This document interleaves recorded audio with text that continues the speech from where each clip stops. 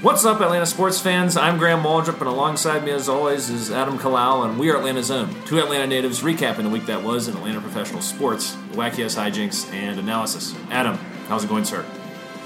Episode 101. Once again, I'm pretty good, Graham. Good. Pretty good. We got some nice cooling temperatures out there now. It is a little cooler. I walked out of work today, and I was like, what is it, like 80 degrees? Yeah. Lack of humidity. Comfortably wearing pants outside again. Not feeling like you're roasting. Yep, so that's been phenomenal. Sure. Feels like football season a little bit. No. Feels like October playoff baseball. Feels like, basketball's coming up in a bit. Feels like the United are maybe in the second half of their season now. Something like that. Sure. So, it's going well. Good. Oh, I got hit by a car on my bike the other day. Jesus God. Yeah. How'd that work out for you? Yeah. Well, you're here, so I guess it fine. wasn't too bad. I took out some lady. I was passing her on her right, which might be illegal. And she turned right into a restaurant in North Highlands. Did you flip over? I didn't flip over, but I'm pretty sure I took her mirror off her car. But she was just like, "You okay?" I'm like, "Yeah." Then she just left. We both went on with our lives. Oh, okay. Yeah. Did you fall over? Not fully. You stabbed yourself. Yes. That's good. Yeah. So the podcast can go on, Graham. Okay. Well, I figured that, you're here. It must not have been the worst thing in the world. No. We made it through. That's good. Just like the Braves are trying to make it through and clinch the NL East. By the time y'all hear this, we probably will have clinched the division. The magic number is down to 1. Braves stand at 94-60. 9.5 games above the Washington Nationals, with the rest of the division totally screwed. Braves lost their first series since July 24th, Adam. Dropped 2 of 3 to the Phillies, salvaged the series today with a 5-4 victory and a businessman special, as you like to call it. General thoughts on the Braves after enduring the gauntlet of Phillies Nationals, and coming out of it, I'd say pretty damn successfully. Oh, yeah. Yeah, I mean, we went into it up like 4.5 and come out up like 10.5, something like that. I'd say it's pretty damn successful. Mm-hmm.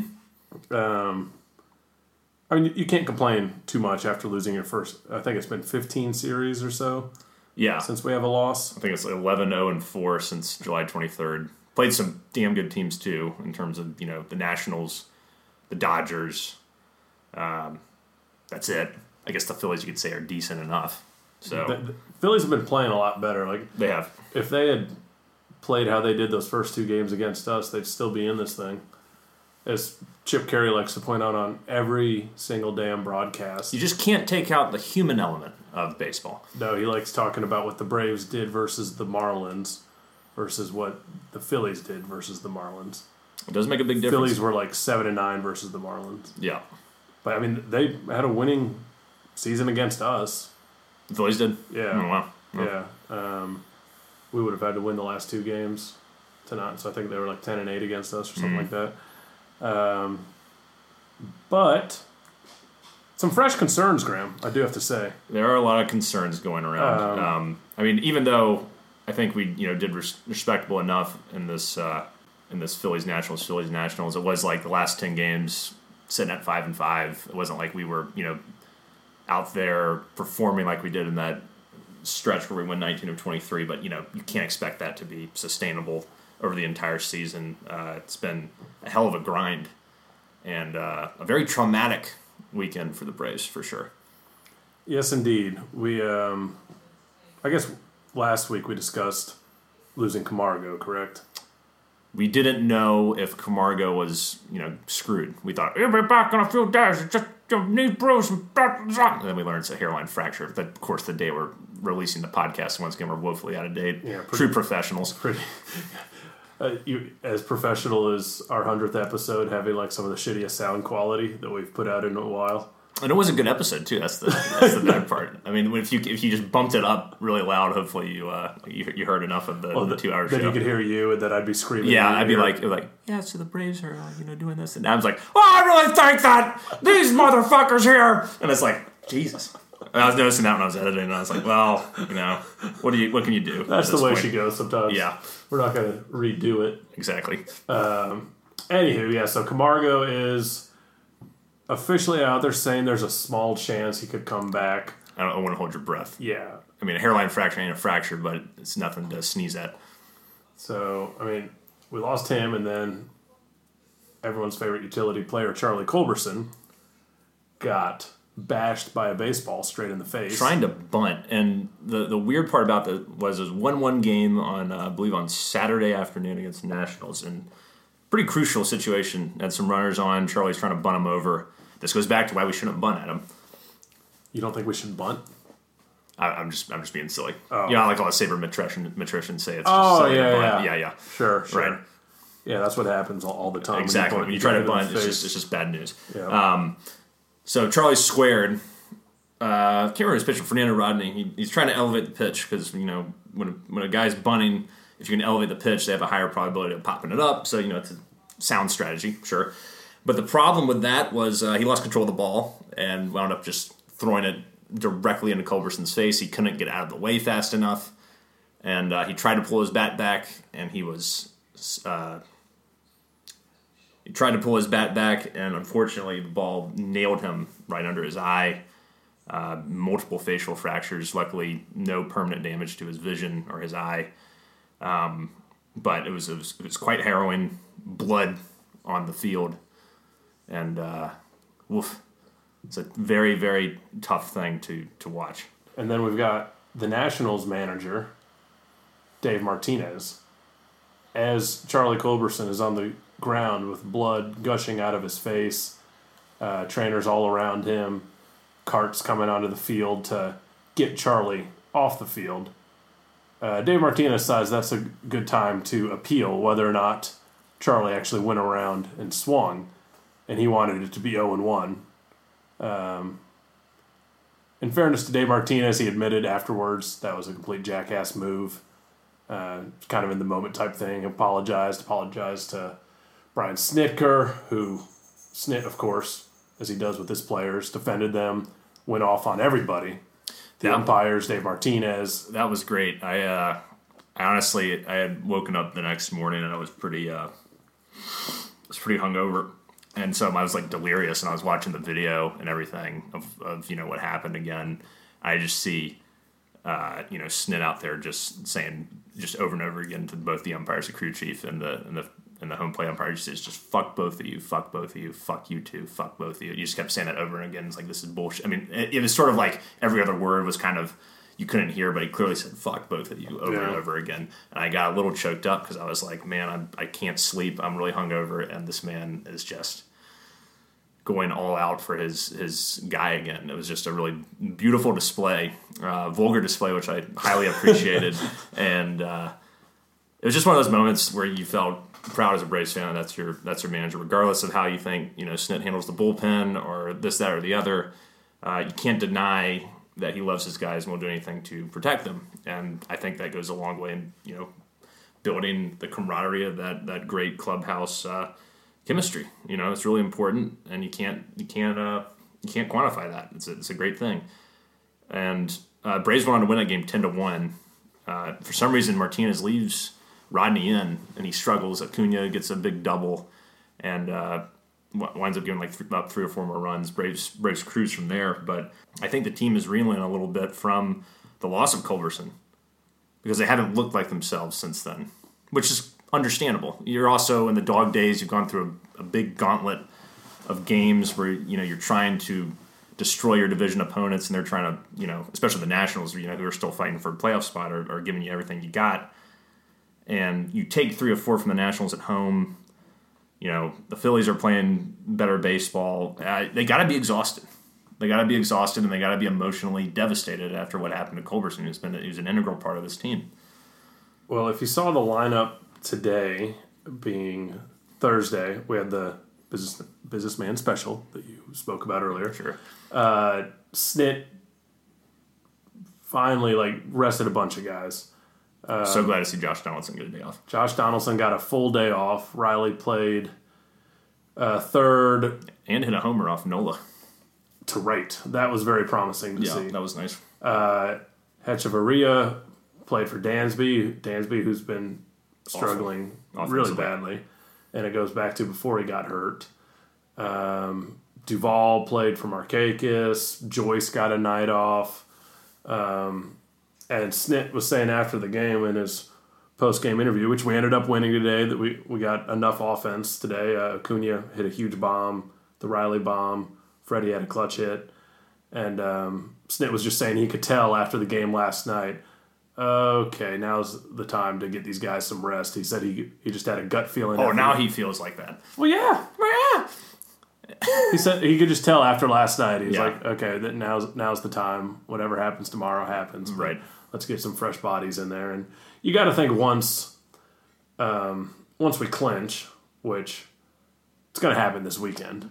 If it doesn't, I'd be barring shocked. Something catastrophic. Yeah.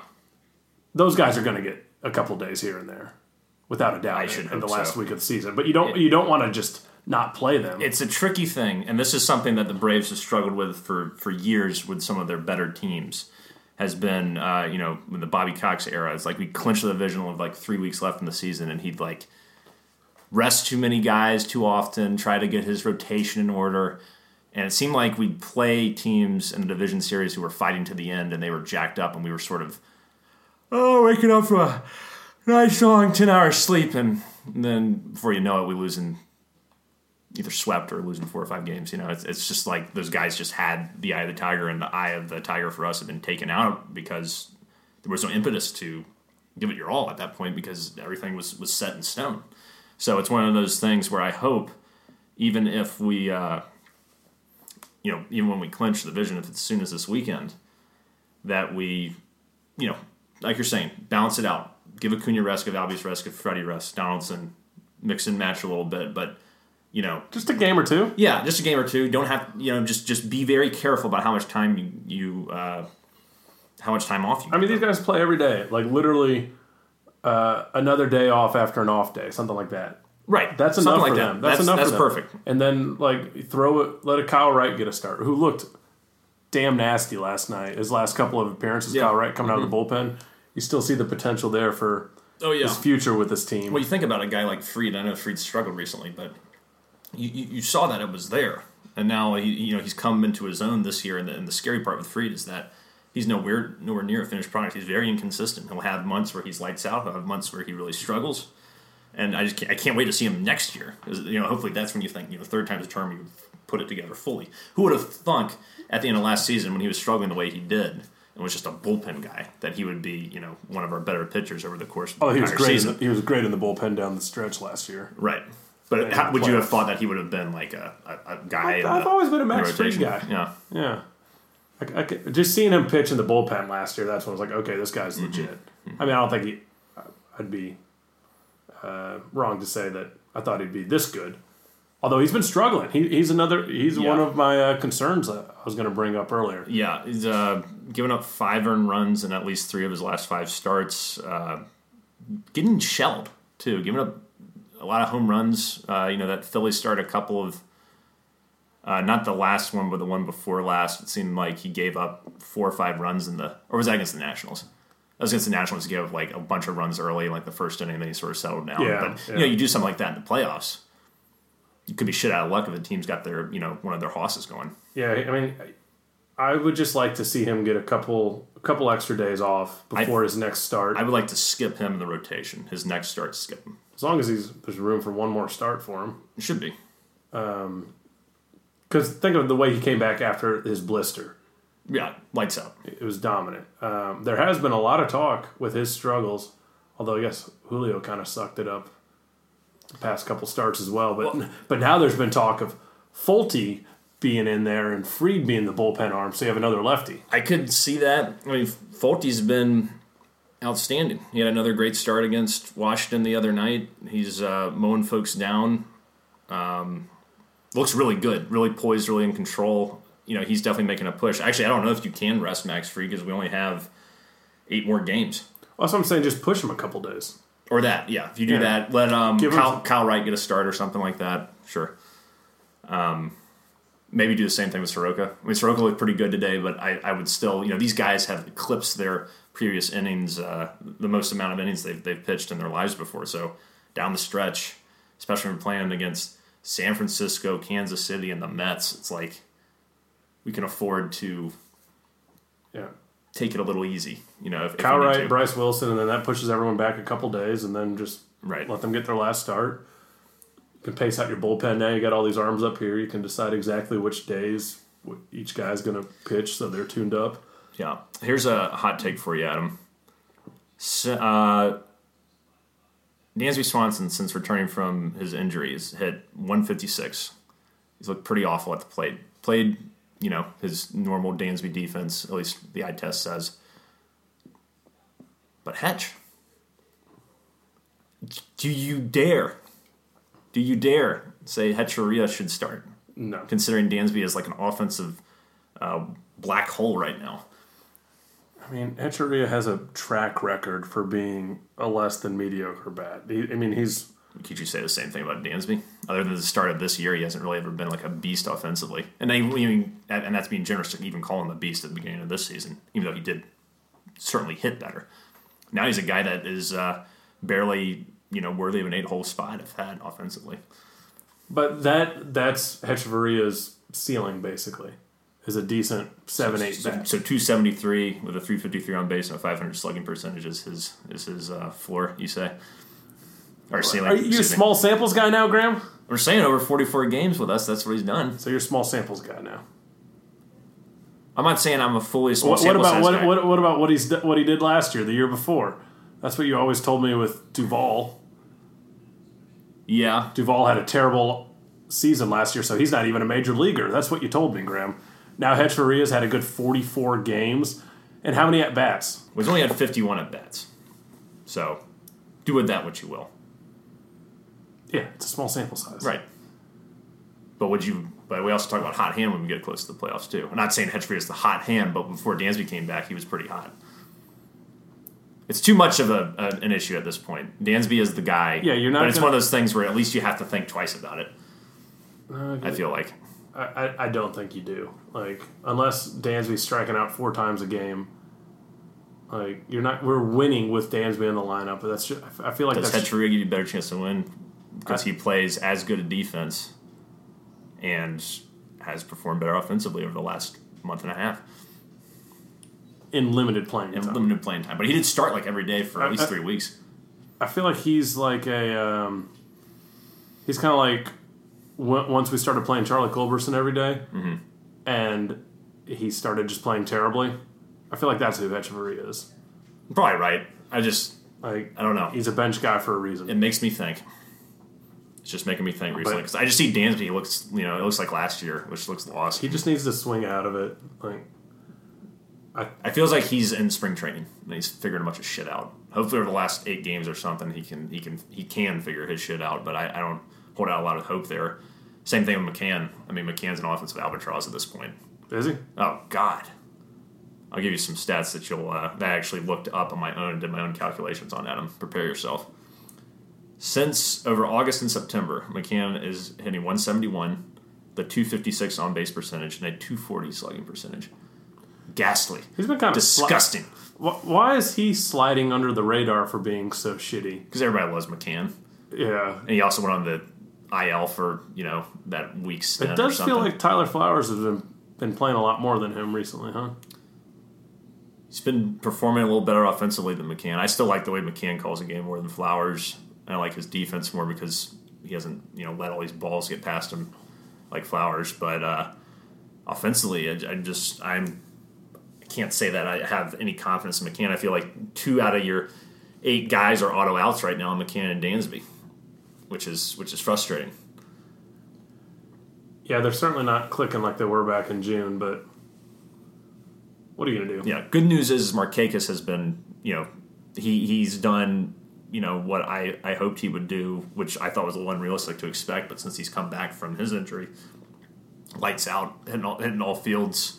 Looks like early season Markakis, where he just goes on a run where he's hitting like 380 over a month and a half. So perfect time. Yeah, his broken wrist could have been a great thing for him. Certainly forced him to sit down for a month and a half. And once again, he's deepening the lineup. You slot Joyce 6th now, and that just makes you so much better because you have McCann and Dansby at the back end who are hot trash offensively. So at least you feel pretty good about your 1 through 6 with Markakis back.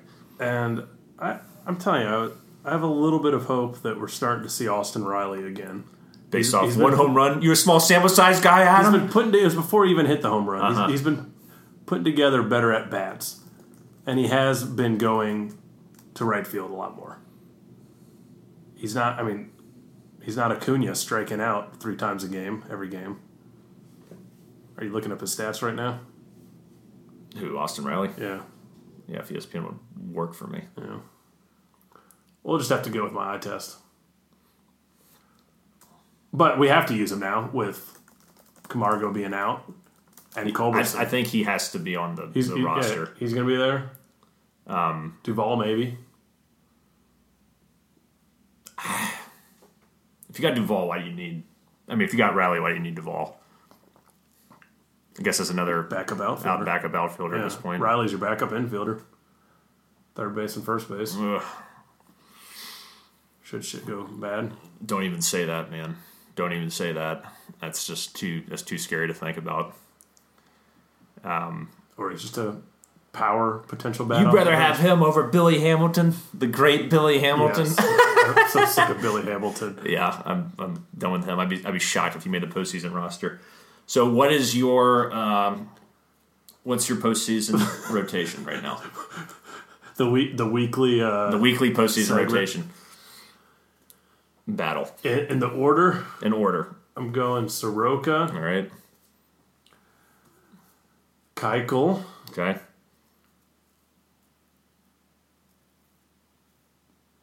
Folty. Tehran. You know what I will say in Tehran? Depends on who we're playing. Fair. I will say... Free to the bullpen. I will say, in Tehran's defense, his last 2 starts have been against the Phillies, who, for whatever reason, he struggles against. Everyone else he plays, he does pretty decent. So maybe it's just a Phillies thing. Well, it's also I don't think we could put Tehran in the bullpen. Freed's a guy that we could bring out of the bullpen. Yeah, if Soroka blows up for whatever reason, or even Folty. I agree with you. Or if we need a lefty to get a tough out. Yeah, maybe. You don't really have... Cody Bellinger out. You don't... Game 7 of the NLCS. Yeah, you don't really have a great lefty guy. I mean, you got Blevins. Blevins our best guy right now. And that's about it.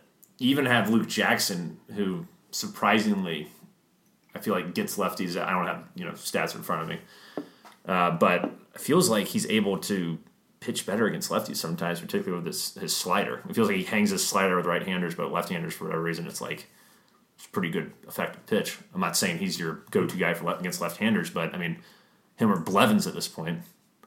You don't trust Newcomb anymore? No. Just the walks, man. He just walks people too much. The walks are coming back to bite him in the ass. He's lost the no-holds-barred, I'm going to grab my testicles and squeeze them as hard as I can and throw it down your throat. Can we send him to, Gulf Coast League for, a week? No, I mean, he's probably still going to make the playoff roster. But no, I know that, but I'm just saying that's what happened last time. He gets sent down, comes up like a bulldog, pissed off. At this point, it's too late. Let's send him to Medlock Park for a fall league real quick or something. Yeah, have him strike out some 10-year-olds. Yeah. No, that'd be good. Did you see that video? That would force him, in all seriousness, that would force him to get really fine with his strike zone because you're facing kids that are 4 feet tall. So sure. Yeah. You better be throwing, right at their chest, which would be at the knees of a major leaguer. So maybe that would help him out. Get his location right. Did you see the video of Bartolo Colon in the Dominican Republic? Is he playing? He was pitching to 12-year-olds. That's amazing. The 1 year removed from the major league Bartolo Colon. Oh, and he was just... Was he even bigger? He was making them look like a fool. Oh, really? Yeah. Well, I would hope so. He's 12 years old. Right. Maybe we should give Bartolo a call. Longer reliever. Yeah, I don't think so. I would agree with you. Bullpen's been pretty damn good. Yeah, I would agree with you on their top 3. I think I'd still put Fried 4. I like his stuff more for the playoffs, but I also don't totally disagree with your stance on saying that could be a great guy out of the bullpen, maybe a little more so than Tehran.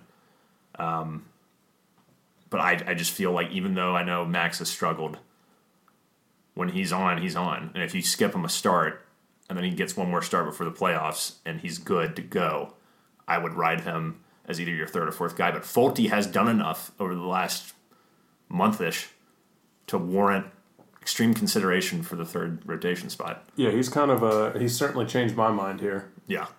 With starting off that small sample size bullshit, and these are the 4 guys that have been here all year. But I mean, he's just been dominant. Shutdown. Yeah, and that's I think we've won like 11 straight starts he's pitched. Something like that. Something crazy. Yeah, I know wins don't matter. Right. The point when wins don't matter for a pitcher's record doesn't matter. Wins for your team certainly do matter. Oh, that's a confusing piece. So you want your team to win? Yeah, I don't give a shit if the pitcher gets win because win is such an arbitrary bullshit stat. You're so dependent on your team to get you the win, and the rules are stupid. You go 5 innings, you could give up 7 runs, but hey, your team scores 8 and you get the win. You had a shitty start. I get that, but you see, so there is a difference with the pitcher winning versus a pitcher pitching and his team winning a lot. Correct. While he pitches. Yeah, you can make the argument for Max Fried for that. Usually he gets great run support and wins a hell of a lot of games when we win a hell of a lot of games when he starts. He has 16 wins, which once again, who cares? But at least that shows at the very end of the day that the team is winning when he goes out there. And there's a stretch where he won 12 consecutive starts or something. Not he himself, the team. Sometimes it's a weird fucking thing with that. We got some good. I feel I can make an argument for all 5 guys. So that's a positive. Yeah. I'm not going to be flabbergasted no matter what comes out there. Unless they say Julio Teheran starting game 1, then I'm going straight to SunTrust Park and protesting. I'm quitting my job. I'm gonna get a crowd together and start screaming. What if we win the game and then you got Soroka, Keuchel, Fulte lined up for the be a stroke of fucking genius. That would be Snicker would have brass balls. There's just some ridiculous splits about Julio Teheran pitching on Thursday afternoons at 4 against a team that has 5 left-handed hitters in their lineup where he's got a .3 ERA. And they've hit a collective 1 for 47 against him in their career. Yeah, it's some fucking podcaster found those sabermetrics for him. Sent them to Alex Anthopoulos. Sent a fax to Snitker. I see him as a fax guy. Yeah, definitely big fax guy. And you got to tear the little white papers off the side of the fax paper there. Oh yeah, right. And then you open it up and see who sent you the message. I mean, it could be a great move actually. Yeah, I still don't want to do that, but it's fun to think about it. Yeah. What do you think about Acuna once again being chastised for a little bit of lack of hustle the other night on Gene Segura getting a hit center field? Acuna approached it lackadaisically. Segura takes 2 on him when it should have just been a single. I didn't even know about that. Oh, well, it happened last night, and I didn't see it. I heard it on the way home from work on the radio, and Joe Simpson was very curmudgeonly about it. Sure, he wasn't freaking out. He's just gotta be better than that. He was right. He continues to have a couple of these little moments. There was, I think that was also in Philly where he thought he had robbed the home run. Yeah, that was really stupid. Bounced out of his glove. Can't. It doesn't matter what you think. You do not decide what happens. Yeah, the ball. He made a great leap. He made a great effort. Had the ball falls out of his glove, and he thinks he had control of it. So he's just pointing, going, "What the hell?" But the ball is on the ground, and the guy, whoever it was, I think it was Kingery, gets an inside the park homer. And then even today, he dove for a ball that he probably shouldn't have dove for. Got past him, and it was a triple when it could have been a single. So, well, I can't. I mean, I hear that one, but I don't. At least at least he was giving max effort. Right. Those other 2, though, and of course, no one can forget the homer that wasn't. I honestly don't concern myself with any of the lack of hustle plays because I don't see that being a concern in the playoffs. Yeah, I think once the playoffs roll around, there's going to be none of that's going to be laser focus. And he's still he's chasing this 40-40 thing. He hit his 40th homer today. He's got 37 stolen bases. Yeah, so I think that's probably messing with him a little bit. He's only hitting .219 in September. He has had a couple of clutch hits. The home run especially today, and then the big double against the Nationals on Saturday. But it's been a little bit of a rough stretch for him since he started off August so hot. He was hitting 380, and then by the end of August he's hitting 270. He's gone through a major slump over these last month and a half or so. You still see signs of him being he still does things that are important for the team. He helps the team win, scores runs, gets walks, can still hit for power. Even though he's only got 3 homers this month. you still see enough from Acuna that he's still a great player, but he's not. Doesn't seem as locked in as he normally is. Well, let me ask you a question then. Yeah, or maybe it's a fatigue thing. I don't know. Adam Duvall. He's had a huge September. Oh yeah, what are his September? What's his September slash line? I don't know, but he's had a big September. Is this the thing you look at where possibly you play Adam Duvall in center and bench Acuna? Well, I think Duvall has won a Gold Glove before. Yeah, and to not consider that would be foolhardy. Like you said, Graham, you got to play your hot hand. You got to understand that subjective awards truly validate if a player is good or not. And Acuna only has one subjective award in Rookie of the Year. Right. And, who cares about that? He's up against rookies. It's not like he's up against everyone in baseball. Sure.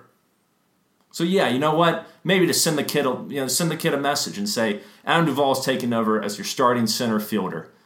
And until you show me the effort, the hustle, and the absolute wherewithal to be a true Major League Baseball player, Ronald. So you're considering it? Absolutely not. I mean, there's no chance in hell I'm considering that. Well, you considered Hechavarria over Dansby for... It's not like Dansby has a track record of being a beast. Acuna hit 40 home runs this year. Stolen almost 40 bases. Has a good on-base percentage. But plays good defense. Right, he's not hot right now, but he has a hell of a lot better track record than Dansby Swanson does. Well, considering he's been one of the most productive players on the team this year overall. We're not comparing Acuna to Dansby. We're comparing Dansby to Hechavarria. Yeah, but you're comparing the situations. I don't know what I'm comparing anymore, Graham. That's fair. We're going to go with our normal starting nine. Of course we are. The debate is fucking bullshit. It doesn't matter who's hot. That's going to be who's out there. Right. Oh, Cakes and left is kind of weird. It is weird seeing him out there. I don't know how I feel about that. Does it look... The impetus behind that apparently was that they consider right field more. You have to cover more territory, which is why. But Markakis is in left. But Joyce is more comfortable in right than left. Is that also the case? Yeah. No. So Markakis said he was willing to play left. I heard that they were afraid that there was too much ground to cover for Markakis. He's played out there for the last 12 years. He broke his wrist, not his legs. It's true. I don't know. I read that in some elitist athletic article. That's horseshit. they take the people who pay for the money for the articles, fighting for the people, and feed you trash info, Graham. You got to listen to Atlanta's Own, a free Atlanta sports podcast. But they only put out one episode a week. How am I supposed to get the content I need of only one episode a week? I'm not Hugo. It's usually 3 days behind. Yeah, that's a good point. But it'll be accurate. Will it be accurate? It's all factually checked. Let's think about all the times it's been inaccurate. We forgot to mention Francisco Cabrera is one of the best pinch hitters in Braves history. You said the Mets. Actually, you know what? Retroactively, you were right about that. Remember, you said the Mets sucked, and then it was during that hot stretch they had, and then at the end of the year they did suck. Yeah. So maybe we are. We don't look at. Maybe we're stone. We got stone cold facts here. Yeah. Brought to you by Coors Light. Our guts are generally right, and that's what we go with. Sure. Just like Snit. The mighty Snit. Well, hopefully the next time we talk to you guys, we will have clinched the division. If we haven't, then maybe we're in a little bit of trouble heading into October baseball. I hope the Nationals miss the playoffs. That would be great. I would be most pleased. I think they dropped 2 or 3 to the Cardinals. Cardinals are playing hot baseball right now, Adam. Yeah, that sucks. I really don't like that. The good news is, I think if we consider the rosters and everything, I think we're better across the board. But sometimes that doesn't matter. Not against the Cardinals. Yeah, the Cardinals are historically playoff beasts. I mean, they won the World Series after only winning 83 games or something like that in 2006. So they've eliminated us. I think that was the year they eliminated us. That was not. That was 2006. They've eliminated us. We have a twisted history with the Cardinals that I want to just touch on for a second. 2011 was the year that we choked away the 9-game lead, or 9.5-game lead, whatever it was, for the wild card. We were having a really good season, and then September happened, and we just sucked. And the Cardinals got in because of us, and they went on to win the World Series because of us. That was our World Series. Yes. Flash forward to 2012. The Braves win the wild card in convincing fashion, have a much better team. They don't choke down the stretch. Because the wild card expands to 5 teams, we have to play the Cardinals in the wild card game, and then they beat us. If you had flipped the script from last year, the year before that, we would have still gotten to the game. Yeah, we still had a wild card. It's just a bunch of bullshit. I don't like playing the Cardinals. Chris in the playoffs. Medlin started that one game. Chris Medlin started in the and did not have a good start. No, he pitched fine, and then Chipper threw the ball over Dan Uggla's head on what should have been an ending inning double play, and it just snowballed from there. Chipper makes that play, we probably win that fucking game. Ooh, here's a question for you. This is a good one. All right, this is a Hugo type question. Yeah. In their primes, which tandem do you take? Chipper at third, Dan Uggla at second, or Donaldson at third, Ozzie Albies at second? Uggla in his prime, like before he was on the Braves? Because if that's the question, I take Chipper and Uggla. We'll say Uggla's prime with the Braves. So that 1 month in August where he was had that 36-game hitting streak or whatever it was? Yeah. Chipper in his prime? Like 99 Chipper? Sure. I'll take Chipper and Uggla. Okay. Because even though Uggla had, just one good month, he was quite productive, hit a bunch of homers. Donaldson and Ozzie give you better defense. And arguably maybe, but Chipper in his prime and Uggla give you more power. Uggla's more power. And Donaldson's probably more power than Chipper, though. Yeah, but Chipper hit 45 bombs that year without steroids. Well, for picking 99, yeah. Yeah. That's a tough one. That's a good one, though.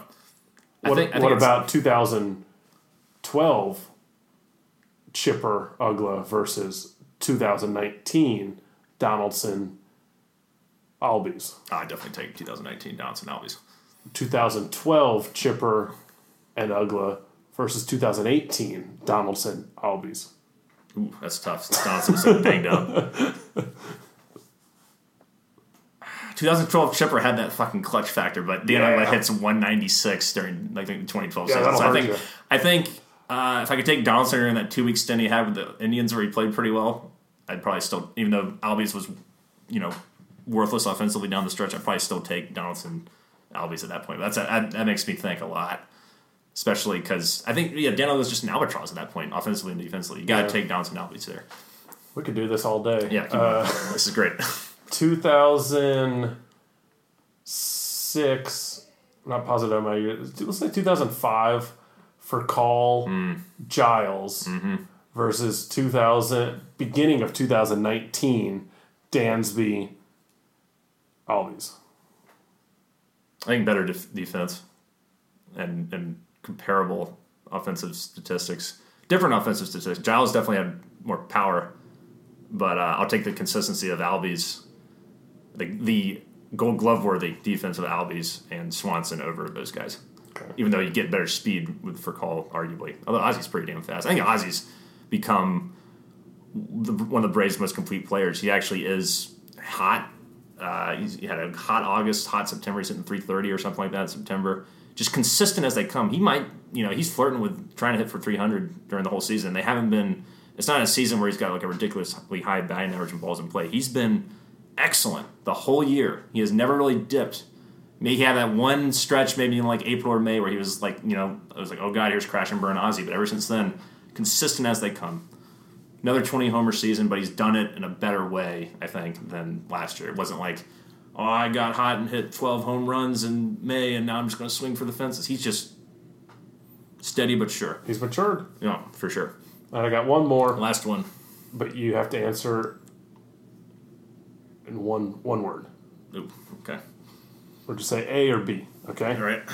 A, 2012 outfield of Up, and Hey. Mm-hmm. Versus B. That was 2013 outfield. 2013 Up, and Hey. Mm-hmm. Versus B, current outfield of Markakis, Acuna, Joyce.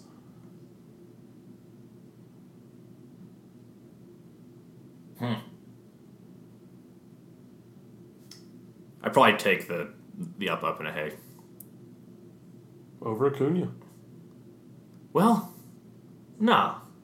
I keep forgetting that, like, like Joyce is so good. He just doesn't seem like he should be so good. No, I got to take the latter bit, just because even though I love Jay Up and Jay Hay.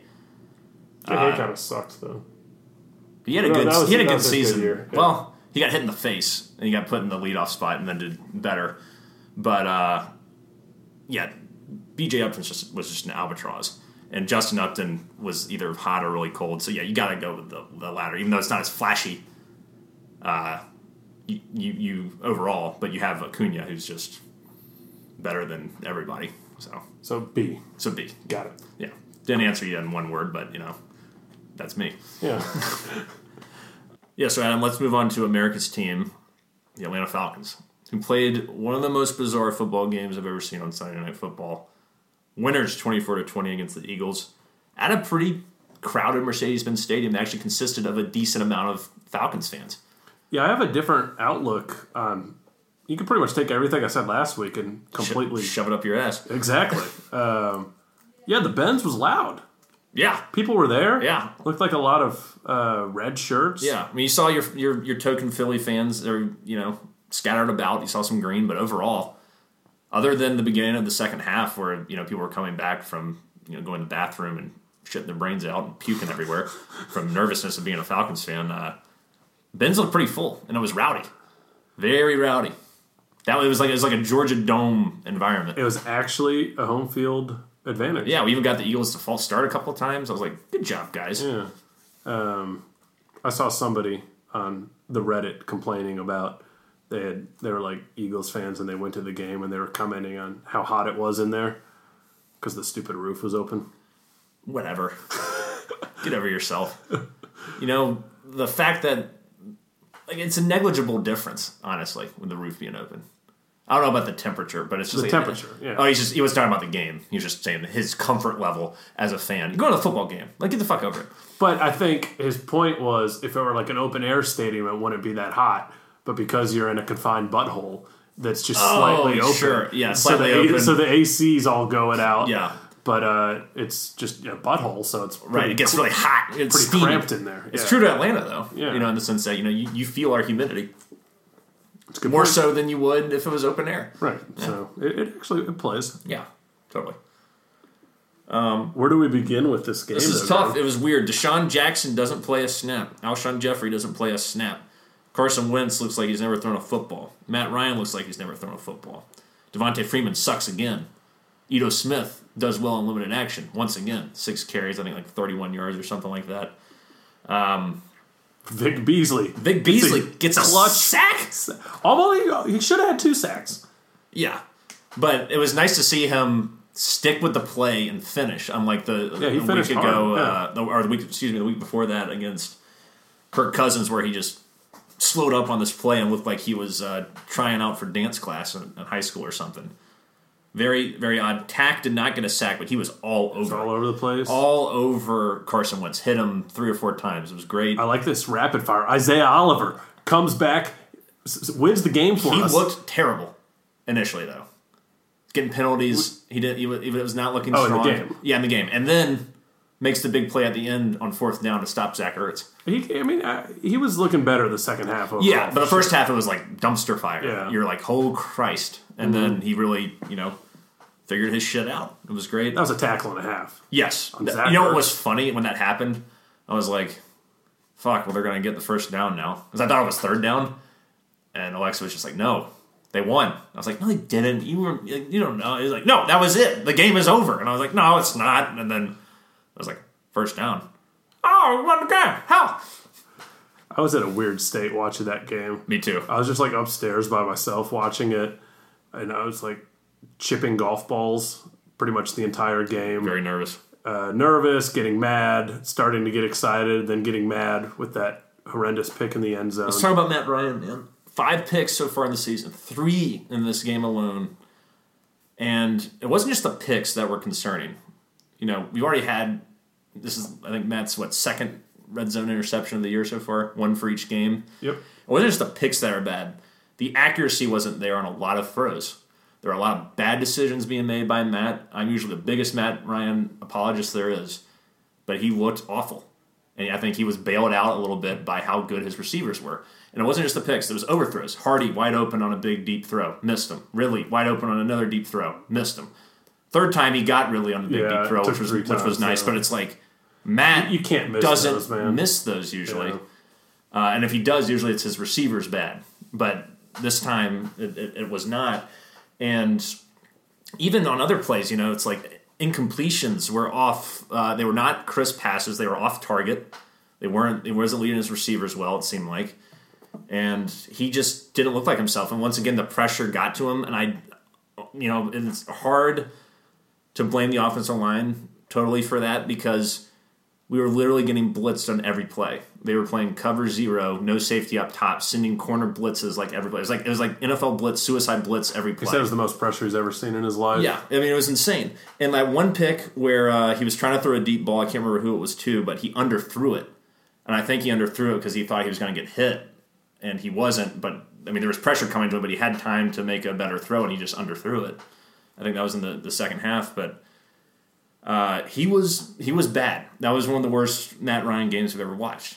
That was almost as bad as that one game against, I think, the Cardinals in 2010 or something. He threw like 5 picks in a game, and it was just like, what the hell is going on here? Usually if Matt has a bad game, though, he cleans it up in the next week, and he comes out strong. He's had 2 bad games so far this year. I'm not ready to push the panic button because I've seen enough of Matt Ryan to know that he is a great quarterback in this league, but I feel a little less confident heading into this game in Indianapolis than I would normally during the Matt Ryan era. But also, he got it done when he needed to. True. He engineered a good drive near the end. What do you think about that play called Julio? Oh, the screen? Yeah. It had to be executed perfectly, and it was. When you see that shit in slow motion, and you see those videos of just the intricacies of when Sanu has to hold off, like Sanu has to start to run, look like he's running a route, and then just come back for that block, and everything just has to work perfect. There has to be enough time for Jake Matthews to get out there. He crushed that man. That man has no soul anymore. I know. He ripped his throat out, it looked like. That's like a Madden pancake. That was a big pancake. And it wasn't just a pancake. He drove him into the ground, too, and just stayed on him. Yeah. And I was like, oh, my God, it was beautiful. Julio, the same way. He's got to fake like he's going to do a big go route and then come back and catch it, and then try to take it to the house. But Julio, man, only 5 catches, but 106 yards and two touchdowns. And he was a man amongst boys in that game. That last play especially was just, once he got past the first one, there was no chance. I knew it was over. Yeah, there's no chance he was getting caught. Running damn 20 miles an hour like a fucking gazelle. Yeah, what an absolute monster.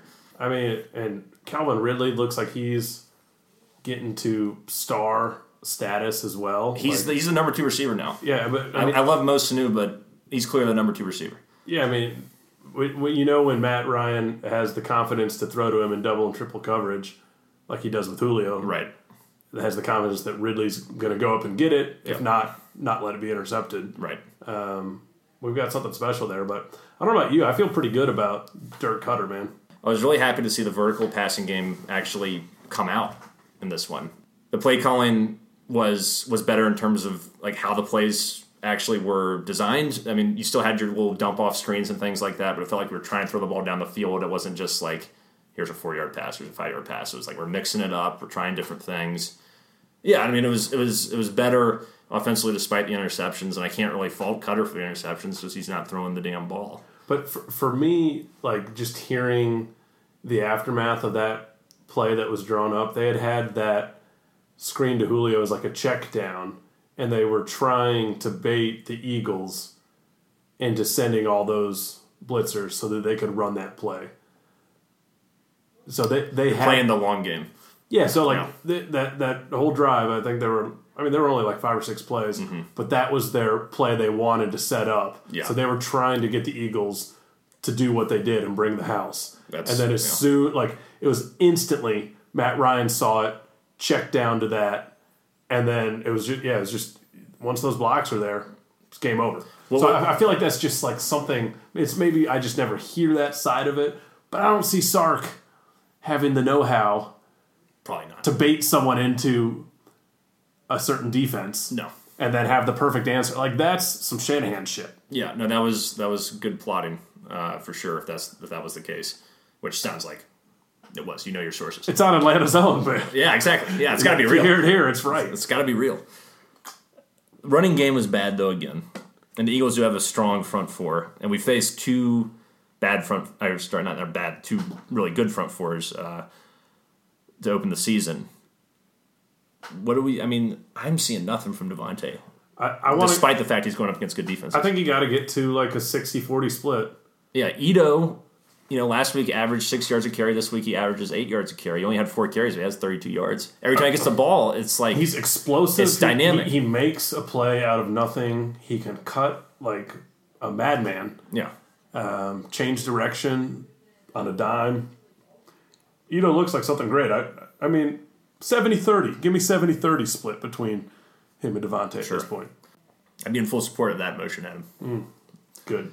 And something's got to give, though. But I think we'll see. If there's one game for Davante to bust out, it'll be next week. The Colts have been gashed on the ground to open the season in both games. They've historically not had the best defensive line in the world. So I would really like to see us try to slam the ball down their throats. Maybe give Matt. It would be nice to give Matt a week to, not have to feel like he has to be the hero. He is having to throw the ball a lot. I'm not trying to make excuses for him, but, given these interceptions, if we can try to figure out how to force the run more and really break down this, supposedly weak Colts defensive unit, maybe we can see Davante have a big game. Or if he can't, ride Ito and make the split a little more even, like you're saying. I think he's earned that at this point. Well, so, we're only 2 games in, and in fairness to Davante, who I shit on big time last week, he had a couple moments he had that pretty big play. I think it was a screen pass to him where he kind of looked like the old Devontae Freeman. Yeah, when he was receiving, he was okay. 3 catches, 42 yards, had a decent day receiving the football. It's just his primary job is to run it, and if he's not doing anything there, unless you're really using him like in an Austin Eckler kind of way, like the Chargers use, they're there throwing the ball to him 7-8 times a game. He doesn't bring a lot of value to the field, not just from a fantasy football perspective, but from a reality football perspective. But we'll see how it plays out. Yeah, there's no reason to give up on him, but you're exactly right. Ito needs more touches. Yeah, hands down. Yeah. Something else I thought was pretty promising. Our offensive line, Graham.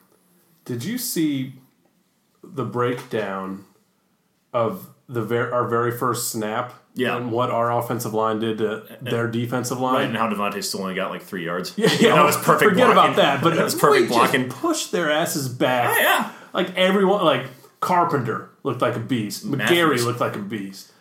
McGarry earned some big brownie points. He played very well. He was also banged up a little bit. Hopefully he can play. I thought he was going to be done for the season. Yeah. No, he was like, I'm not leaving my brothers out and there. And he comes back in the fourth quarter? Are you kidding me? Yeah. Now that showed me a lot of heart. No pun intended, since I know he has the heart issues, or I'm not trying to make light of his situation there. But disrespectful. Very disrespectful. But he showed a lot of heart. I was very pleased by that, especially when you don't really know the mental makeup of a guy yet, because he's only been in your organization for 2 games. That showed me a lot. That made me pull for him. Everything I've seen from him, he just is such a likable character. Like, I don't know shit about Lindstrom, like who he is as a person. Right. Lindstrom kind of strikes me as just like an Alex Mack, which is good. Yeah. I don't know anything about Alex Mack. No. But he shows up every day. Does his job. Plays football, does his job. That's who I think Lindstrom is. Right. McGarry's a lot more outspoken. He's like this goofball from Washington, and he just truly loves playing football. Yeah. And that certainly came across on Sunday night. And this was such a big game to win. If you go down 0-2, the wheels start falling off the car big time. Well, and there's like the NFC South all of a sudden just looks so winnable. It's become the most winnable division in football. Cam Newton is screwed. Yeah, Cam Newton, I don't know what the hell is... He may never play football again. Has he got mental health issues? I think he is bruised, battered, and beaten emotionally and physically, and he can't play like he used to. One of the biggest strengths of his game is to run the ball and look like a linebacker taking out your safeties and just beating the shit out of you on the ground and with his arm. And he can't effectively use either of those tactics At this point, at this juncture, he has, I think, -1 yards rushing this year. That's only like 4 or 5 attempts in 2 games. That's crazy. So Matt Ryan's a bigger rush threat than him now. Yeah. And Drew Brees is out for God knows how long with some ligament damage to his thumb he suffered in the Rams game. 6 weeks. Well, 6 weeks, but that's the projected time frame. It could be longer. We don't know. It could be shorter. But now is the time, and the Buccaneers are the Buccaneers. You know, they're terrible, so we don't have to worry about them as much. But the Buccaneers are your biggest threat right now. I know. Even though Jameis doesn't look that great, you still got a respectable coach in Bruce Arians. Chris Godwin has really solidified himself as their number 1 receiver. Peyton Barber looks decent on the ground. Their defense is trash, but whatever. And Jameis, even though he's not the best quarterback in the world, is serviceable enough to win a football game. So would have been studying Bucks tapes or something. Well, I try to keep up with what's going on in the division. And they have a very easily winnable game on the road, or no, at home against New York Giants. So they're probably going to be 2-1. So you got to keep pace with them. The hope is that the Saints do struggle. I mean, they looked all right with Teddy Bridgewater, and I think he'll be better this week. He's probably one of the best backups in the league. He was thrown into a very unenviable position, having to be on the road in Los Angeles against a good defense, and probably not being 100% prepared. I mean, you never think Drew Brees is going to go down. No. So it's like it was a shock. So hopefully, the best they do is tread water. Yeah. And we can gain a little ground before we actually get into division play, which is so dumb that we don't get into division play until like week 10. Yeah, to that like 5-game stretch. Yeah. If you can put yourself in a position where you got a nice little lead there, we'll be in a good spot.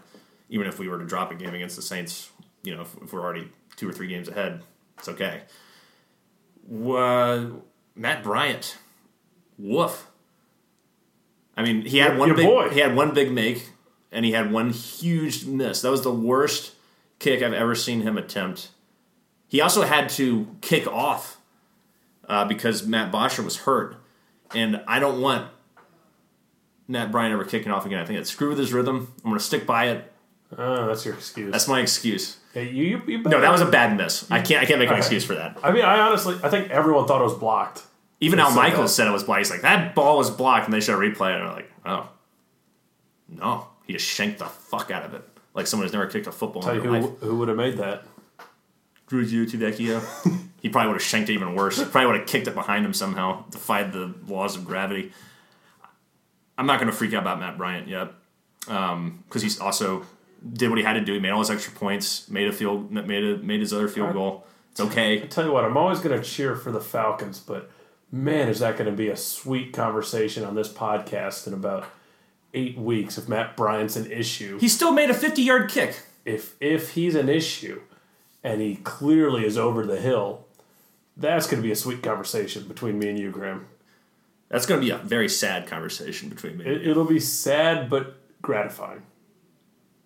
So do you want Matt Bryant to fail? I don't, but... Part of you does. I can see it. You have this little glint in your eye like, I told you so, idiot. I do like being right. I hope you're very wrong. He made all 3 of his extra points and also made a 50-yard field goal. I'm not concerned. He is looking better than Adam Vinatieri. That's going to be an interesting matchup. Did you hear they tried out 6 kickers this week? The Colts because of Vinatieri's struggles. 6? Was Giorgio one of them? No, but the old Legends kicker was part of it. Oh, I can't remember his name. Jin. Like you just stopped yourself. I can't remember. The Georgia State kicker. Yeah. I liked him. Yeah, he was good. They didn't sign anyone, though? They're sticking with Vinatieri? I don't know. I heard about this either yesterday or the day before. They're probably just going to have a tryouts every single week until they have to make the move. Probably. They'll probably give him another chance. I mean, he's done well for their franchise. I mean, Jesus Christ, he's one of the best kickers ever. He's also your last 1990s NFL football player. When he goes, we truly have grown up. Some guy was posting about he's done fantasy football for like 25 years. Mm-hmm. Like before internet, where you had to like sit down in a room together. Well, you sit down in a room together, but then like even every week, like you don't see the stats live. Right. So the commissioner has to wait until the stats come in a newspaper. Read box scores. Jesus assign points, and then mail the results and standings to each person. Imagine being a fantasy football commissioner back then. That's a different deal. That is an actual job. So he was saying like every year, like when you do your draft, like people give money for postage. Sure. Yeah. Things like that. Right, yeah. So you don't actually know how you did until like Thursday or so. Right. And then if you want to make trades or free agency, once a month you meet again and just have, which sounds really fun. And that's when you just go at it for like a few hours and do all your wheeling and dealing. But anyways, he showed his draft from like 1995. And Vinatieri was taking like the 6th round or something. That's great. Yeah, he's been around for a very, very long time. I think he's 47 or 46. Yeah, he's old. Yeah. So, how do you feel about this Colts game? No Andrew Luck, obviously. Jacoby Brissett has been solid. They're a decent team, no doubt, but we should win it. I agree. I think we should go in there and take care of business. I think we have better personnel. I saw enough last week. Our defense looks like it could be a true force. We didn't really get to see our defense in week 1 because of the terrible positions they were put in. Well, the problem, here's what I want to see. Show me that same fire, that same vigor that you had on Sunday night.